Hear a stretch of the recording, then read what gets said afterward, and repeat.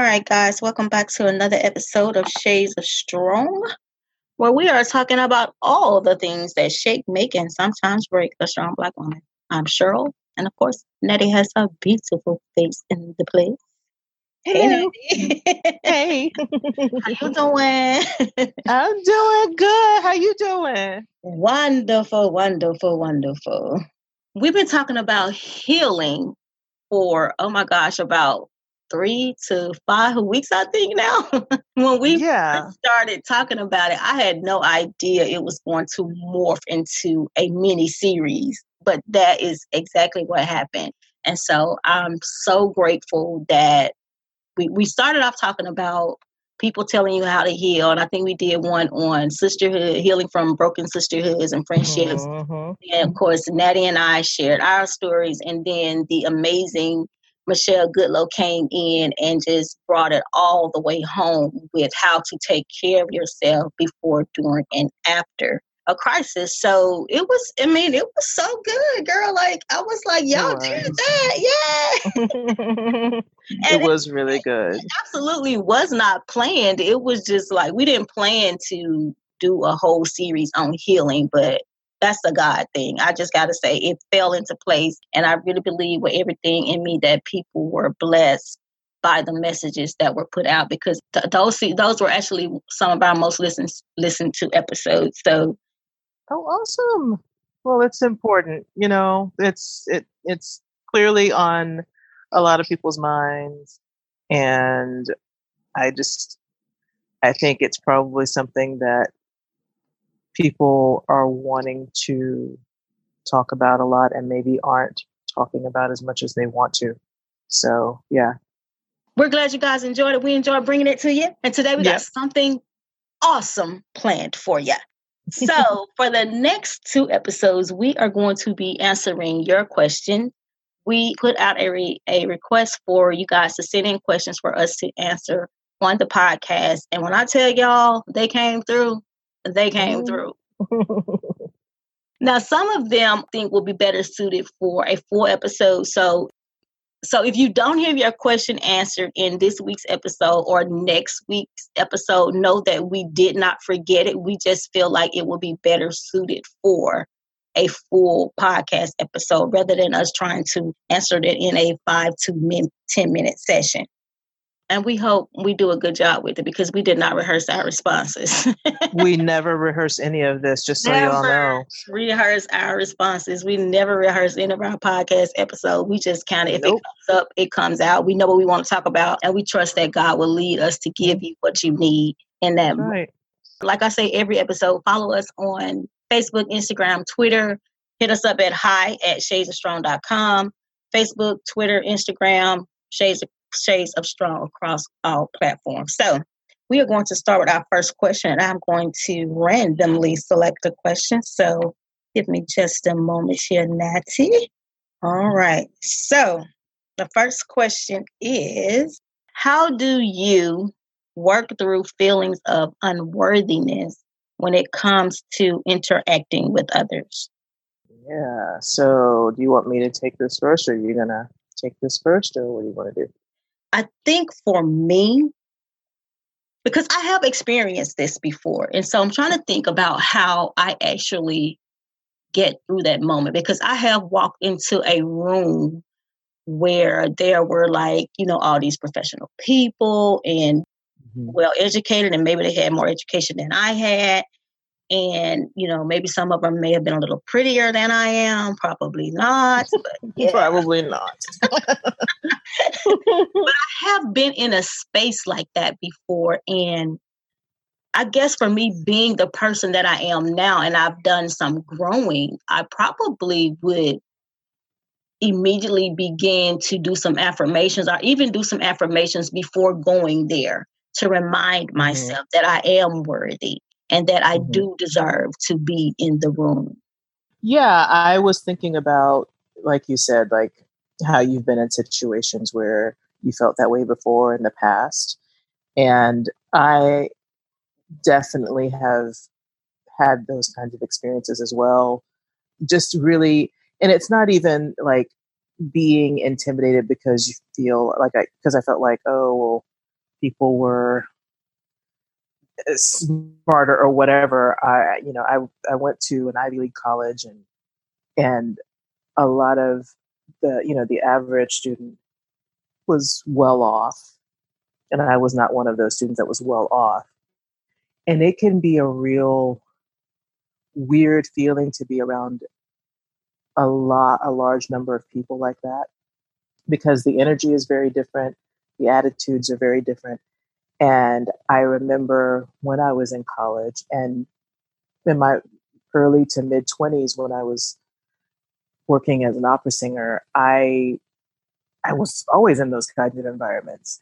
And I remember thinking, there are things that you have, and I'm talking to myself when I'm saying this, I would say there are things that you have, on the inside that most of these people do not have. There is a down to earth quality about you. There is a humility about you. There is a level of understanding and empathy towards others that clearly a lot of these people did not have, because I was observing it on a regular basis. And it's not to bash anybody that's well to do or bash anyone who went to private school or anything like that. Like I said, the energy is just very different. And when you come out of an environment like that where the energy is very different, like I said, the attitudes and just the way you move through different spaces is very different. And I'm this type of person now, and I was this type of person then. I was never one to just kind of be fake. Like I couldn't do it. Like, even if I wanted to, I couldn't do it, because I just, my emotions and how I'm feeling, you can kind of see it on my face. And so I was never one to just kind of put on a happy face and try and put on airs, as the older generation used to say, put on airs. I couldn't do it. And so I had to get really firm in understand, just in remembering I am who I am, and I got here because I worked hard. I got here because of my skills and talents. It certainly wasn't anything, wasn't like, oh, well, you had some sort of like you had relatives that went here or anything like that.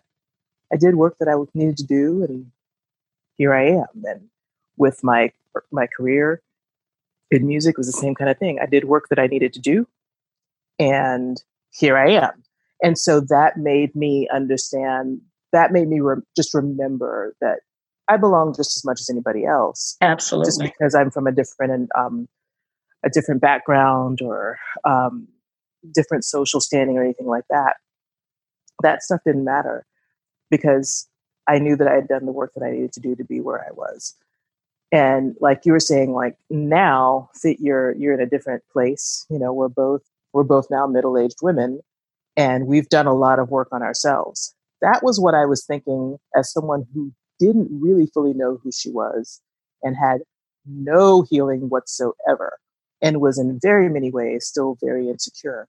And I was still able to at least pull that off. So now, with the amount of work that I've done on myself and the healing, the measure of healing that I have been able to get thus far, and not being insecure that way, it's kind of the same. I would say it's the same thing. You've got to remember that wherever you are, like you said, you have just as much right to be where you are as anyone else. And if it's a situation where you're in a professional setting or something like that, just know that your skills and your talents and your gifts, whatever unique things about you that you have, those things are the things that got you there. And that's not anything that anyone can take away. And you probably have things to offer. I'm sure you have things to offer that the other people in the room probably don't. And you need to hold on to that and understand that that's the reason why you're there. Because if you weren't meant to be there, you wouldn't be there. So I get that that's probably easier said than done. But if I could do it as a teenager and very young adult who had all kinds of other issues, it probably isn't that difficult to do. And as, like I said, as you get more and more healing, inner healing, the way that we've been talking about the last several weeks, it'll be much, much simpler to remember that and act on it. But, that's what I would say. I think just remembering that whatever you have to offer on the inside, that's important and that's valuable. And just like you said, Shirley, like you're already worthy because of those things, because that's who you are. You're already innately worthy because of just existing. And so constantly reminding yourself, especially in situations where that might, those are situations that might provoke, feelings of anxiety or something like that. So like we were talking last week, taking deep breaths, taking slow, measured breaths, and telling yourself these things, just kind of meditating on them in your head for, 30 seconds. I think that could help.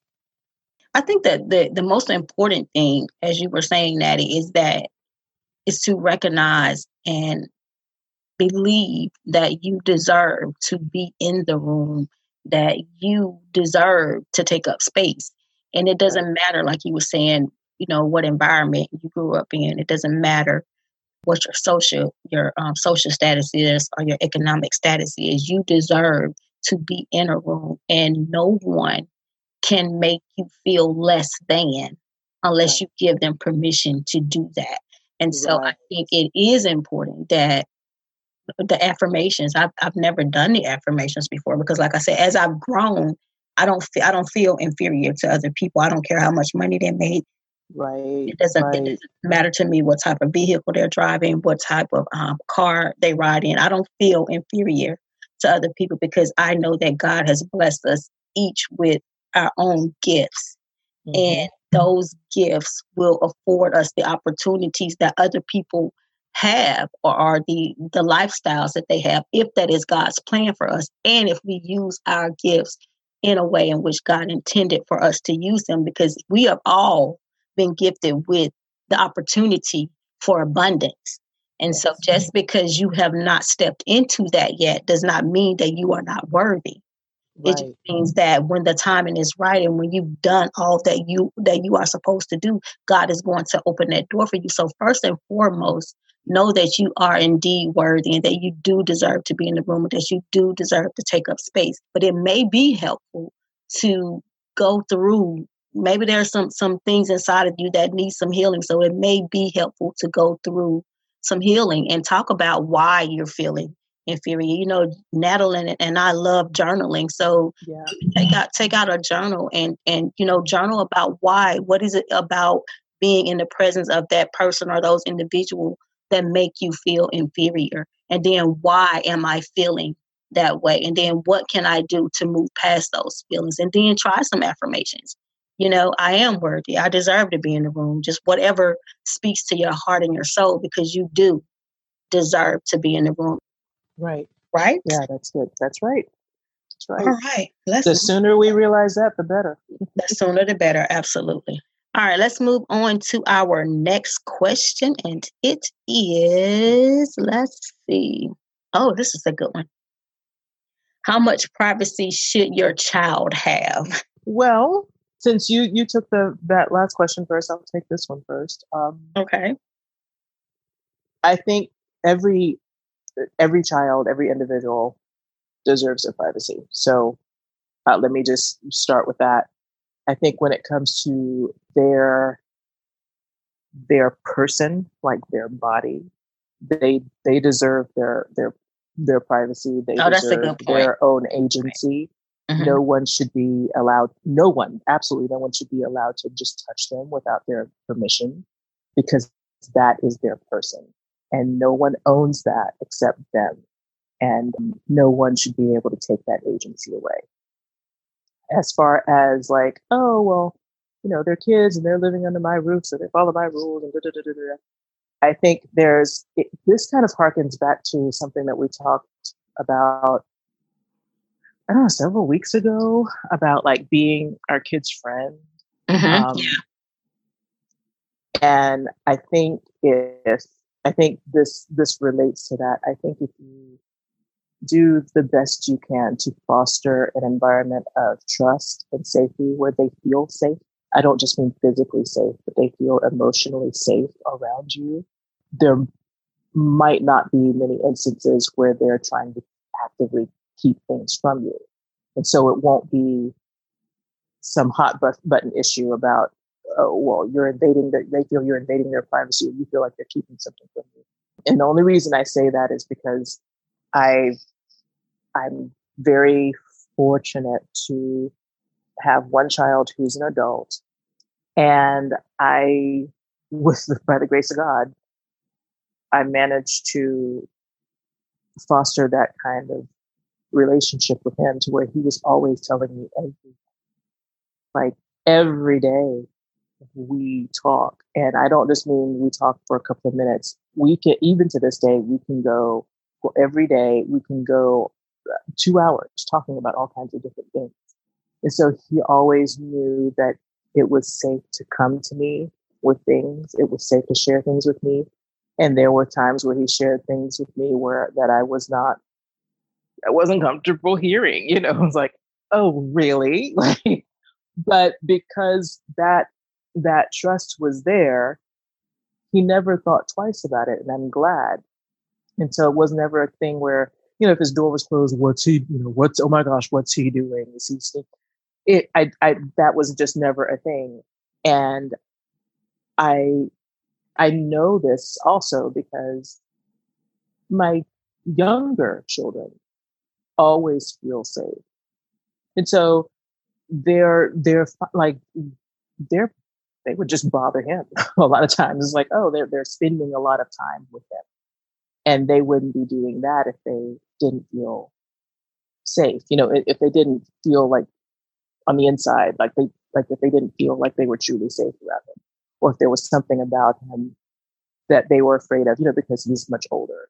And I know there are people that have, different dynamics in their home where they have older children and younger children, and there are things that go on that are very traumatic. And that's never even been the case in our family. And so I'm very grateful for that. But I think it really does relate to the fact that I wanted to foster that environment of safety for him. And so I was very open when he was younger, not like when he was like 6 and 7, but like when he was 10, 11, and he, I was very open with him, especially in his teenage years, about mistakes I had made and things like that. And so it's kind of like, some things sound like horror stories. And it's like, oh, well, yeah, let that be a caution, let that be a lesson to you, son. It's a cautionary tale. And so I think when your child knows that there's nothing that you're keeping from them, they might not feel the need to keep things from you. And when they feel safe to come to you, they know that you aren't going to judge them. They know that, because that's a real thing. There are people that, in different, older generations, oh, if you do such and such, your parents are going to disown you or whatever. But they know that kind of mess is never going to happen. And they know that you aren't going to judge them and disapprove of them. I don't mean of their actions, but I mean of them. Like when they know that you aren't going to do that, that is so good. Then they trust you more. And the more trust you have, the less privacy becomes an issue. It's the same way with like in a marriage. Like I don't worry about what's on my husband's phone and he doesn't worry about what's on my phone because we do trust each other. We've established and built that trust in our relationship. And so he knows he can look at my phone whenever he wants. And I know I can look at his phone whenever I want. And we're pretty much sharing stuff on our phones with each other all the time anyway. And so it's not an issue. So yeah, this is just my opinion. I could be totally wrong, but I do feel like the more trust you have established in your relationship, the less privacy or the invasion thereof becomes an issue. And I certainly mean that outside of the whole physical body, like your child's person is their person, So let's talk about that phone issue, because I think that's because I'm just going to be 100% real with y'all. I have not been the perfect parent. Oh, I have, listen to me, I have overstepped some boundaries when it comes to privacy. And in hindsight, I definitely should have done some things differently because I'm the type of parent where I just feel like I need to know everything that's going on. Mm-hmm. And so let's talk about the whole phone and the computer thing for a minute. Do you think parents should go through children's phones? Do you think parents should check their computer history? And what are your thoughts on that? And I'm not going to answer because, like I said, I have overstepped some boundaries, girl. Let me just tell you. Yeah. Oh no, I totally understand. Some boundaries, like for real. Even as my children got older, I found myself overstepping boundaries more as they got older than I did when they were maybe 12 and 13 years old, when they were approaching 16, 17, and 18. Then I found myself, let me get in this phone and see what's going on, and things of that sort. And so, what do you think about that?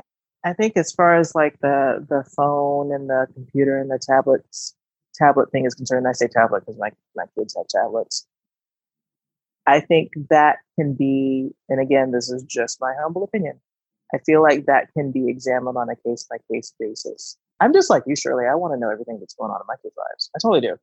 There's not anything that I want to not be privy to, But for one thing, I have my two middle children. One's a teenager and one's a tween. They're 11 and 13. They do not have phones. They have their tablets. Their tablets don't have like cellular data. It's just Wi-Fi, but they do not have cell phones. And then my youngest, she's 7. She has a tablet. It is literally her grandmother's old tablet. My mother-in-law passed away last year. And so she kind of inherited her little tablet that she had. And so that's it. And then the other, the older two, they've had their tablets for a couple of years, and they were like, quote unquote, kids tablet that you get from the phone Verizon or whatever, or AT&T, whatever you have. The stuff that's on there, we already knew what was on there, but that also doesn't mean that, they can't just get on the internet. They can, and they can go on YouTube. So like with my youngest, she likes watching toy videos. And so with her, we would just kind of say things like, Mommy and Daddy, we need to see what you're looking at, because there are some videos on here that they make it look like it's a toy video, but it's actually not a toy video. Or maybe it is, but they say some not great things, or they're doing some disturbing things. And my kid, being just, I guess her personality, she's like, hey, wait, that's, because she's had nightmares before, she's had bad dreams. So if we say there's some content on the TV, on this TV show or this movie or whatever, that's a little disturbing, she immediately doesn't want to watch it. And she's like, oh, that might make me have bad dreams or whatever. So that's her. I know there are lots of kids out there that you tell them stuff like that and they want to go look at it because you told them, hey,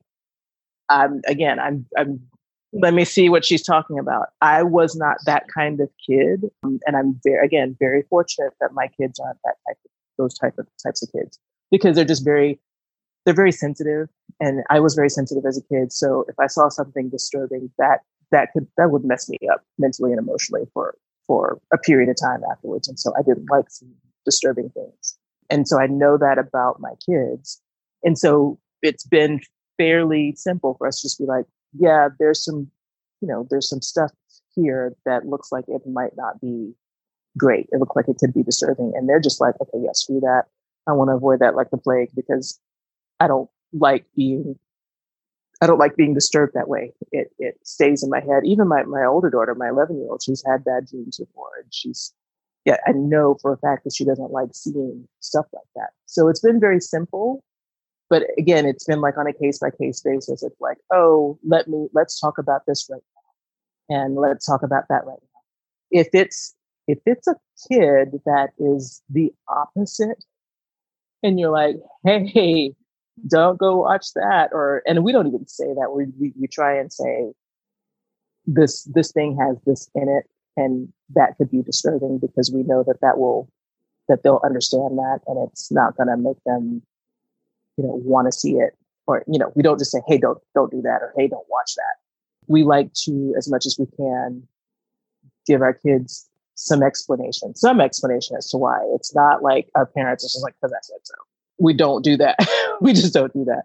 So if you've got a kid that's the opposite, and it's just like anything you tell them not to do, they're going to run headlong into doing that. And I feel like sometimes that might be the average kid, like, oh, I'm going to go do it just because you said not to. And it's like, oh gosh. So in situations like that, I do still think it's on a case by case basis, but I think it goes right back to the establishing trust. And with stuff like this, the way you establish trust with your kids is by communicating with them, having those conversations. I thank God I was not so ashamed or too ashamed to tell my oldest son about all the mistakes that I made as a teenager and a young adult. I'm glad I wasn't too ashamed to share that stuff with him, because that showed him that the lines of communication, first of all, are open. It also showed him, I think, that I trusted him enough to share, things that are uncomfortable for me to share. And so it's like, wow, she trusts me with this information. Maybe I can trust her. And so if you don't have those kinds of conversations with your kids on a regular basis, then that trust really isn't established. And so when you say, hey, don't go do that, of course they're going to want to, they already want to go do it anyway, because just maybe that's their personality, but they're definitely not going to listen to you then. So I think if you want to have a fighting chance, that it really does go back to establishing that trust and establishing good communication. And again, showing them that A, you trust them enough to be vulnerable that way with them. And B, that you are not going to judge them if they share things with you. You're not going to disapprove of them as a person because they told you about a mistake they made. Again, I really do think if they know that off the jump, it'll be a lot easier to be like, maybe that stuff's not great, or I have a problem with it because I know that it's got a whole bunch of violence in it, or it's got this or that and the other. And that stuff really, really bothers me. It hurts me emotionally. And then you might get a response back from a kid, like my oldest son, he's like, yeah, that stuff doesn't really affect me like that. I'm like, okay, but at least they're talking to you. And if you know that, and they're talking to you that way, you might know that, oh, okay, well, they're going to go watch this or do that or whatever. And it might not be a thing that you can stop, but at least you at least have an inkling of what they're doing instead of them just keeping everything. You know what I mean? I agree with you. Children most certainly deserve to have privacy. And I think that if you have created an environment where they are comfortable sharing things with you, that privacy will not be an issue. If you created an environment where you trust them, y'all can communicate openly, that privacy will not be an issue. Now, I will say that as a parent, trust your intuition. Yeah. Trust, and you want to consistently and deliberately be praying over your children.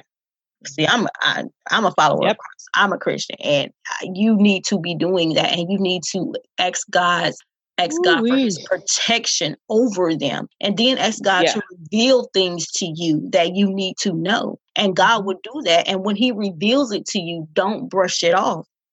You always want to give them some level of privacy, but you also want to be monitoring what they're doing, like text messages and stuff. And I'm not saying like just randomly go through their phones, but if something strikes you as unusual, question it. If he or she are behaving, in a way that they normally don't behave. If you see them hide their phone, find out what that is. They deserve privacy, but why are you hiding it? Find out, ask the right questions, find out what those things. Children do deserve, just like adults deserve privacy, they deserve privacy too. But at the same time, you want to be monitoring or kind of keeping an eye on what they're doing. By all means, do not just snatch their phone and, go through their Oh gosh, no.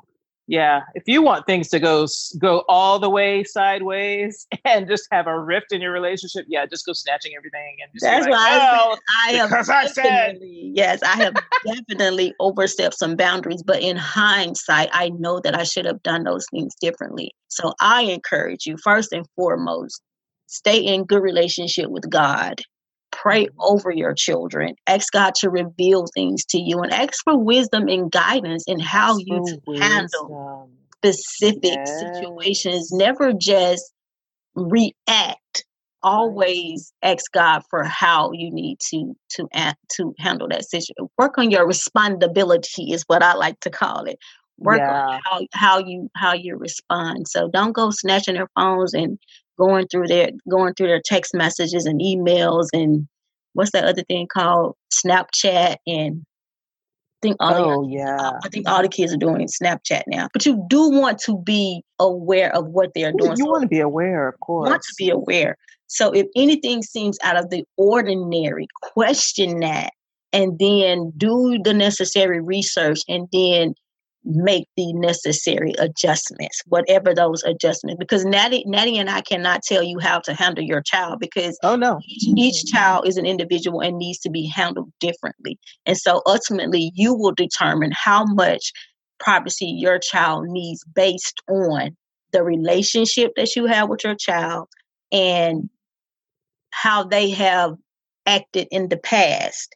And so that's going to determine how, and I hope we answered that to your satisfaction, but relating to everybody has a different way of relating based on just their personality, their own experiences. And so being able to relate to your kid on the level that they need is extremely important. And just like you, Shirley, like, man, oh man, I would not. Okay. First of all, I just wouldn't even be like where I am without praying without a very serious prayer life. Yeah. And so I pray over my children on a regular basis because I want them mainly, nowadays, it's just because I want them to be safe. So I'm always praying over them. And then I'm also praying over myself as a mom because like I said earlier, like it was just the grace of God that, I have the relationship that I have with my son, my oldest son. Not because I did so many horrible things as a parent, but because most parents don't get that, Absolutely. And I didn't go into it thinking I'm gonna do all these things right and then I'll have it. No, I prayed like a house of fire to have this kind of relationship that I have with him, and I still pray to have that kind of relationship with my kids. And I feel like with my younger kids, and so I feel like if you're doing that. And you're asking for wisdom because I ask for that on the daily as well. Then the Lord is going to speak to you and show you when something's amiss. And if that, I believe that is your intuition. Like, I feel like that is the Holy Spirit. That is the Holy Spirit. Trusting your gut. So when you're always you got that check in your gut. Yeah. Because I tell you, that gut will never steer you wrong. It doesn't steer you wrong. And so if you're getting that kind of information, then take it a step further and trust that you will receive wisdom on the right kinds of questions to ask. Yeah. And God the kinds of questions that will not turn your kid away, but will draw them to you. I always say never ignore the signs because they are there for a reason. Yep. So ask plenty of questions and by all means ask for discernment. Okay, so let's get to, I think we got time for one more question. One more. Yep. What is going to be? All right. Oh, this is a good one. Oh my gosh. Does being a strong single mother for so long affect how you handle a new healthy relationship? Well, let me child. Now this one, like in all honesty, this one does deserve a full episode, but we are going to try. Really does. It really because does. We both, you're a single mom. I have been a single mom. Yeah. Yeah. It really does deserve a whole episode, and we may revisit it at a later date, but I'm going to go ahead we are going to go ahead and try to answer it right now. So like Natty said, I'm a single mom. She has been a single mom. And let me just tell you, honey, oh yeah, The answer is yes, it does. Yes. Yeah, it do. It Absolutely does. And let me tell you, because I think, first of all, as Black women, we have this thing where we're independent and we want to do things on our own, and we don't really want to rely on people to do things for us. So that is multiplied when you are a single mother, because you have been doing things on your own for so long. So you're in that, for lack of a better phrase, you're in that position where I don't need a man. Yeah. I can do this by myself. And so, yes, being a strong single mother absolutely affects how you handle a new healthy relationship. But because you recognize that it does, here's the opportunity to change some things. Because at the end of the day, we do need people, not just a man, but we need people. We cannot do life. We cannot do life alone. So I think as a strong Black single mother, that, and I'm assuming this person is Black. Yeah, I was too. Oh yeah.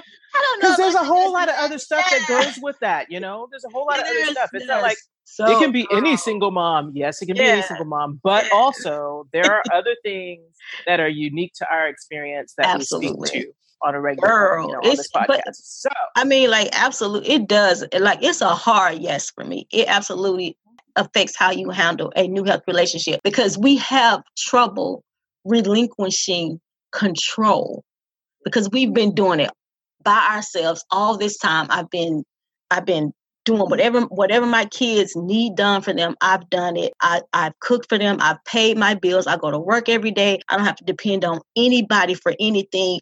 I got me and I got them. And so it's hard to give that up.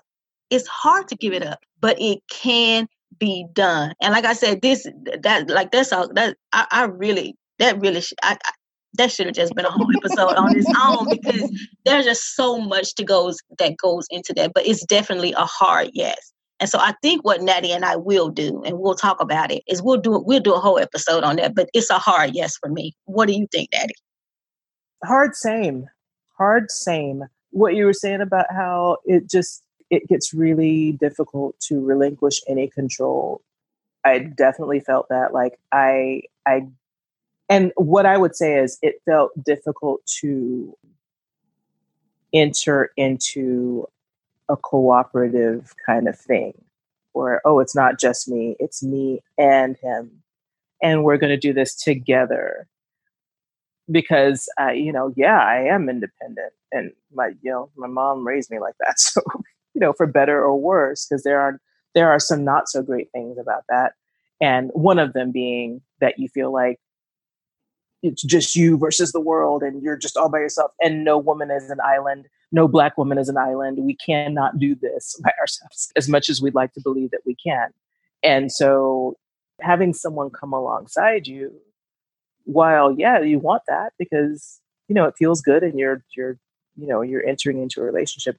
At the same time, it sends off all kinds of alarms, because you're like, wait a minute, now we're going to try and parent together. No, I have the way I do things and I don't like the way you do things, or whatever.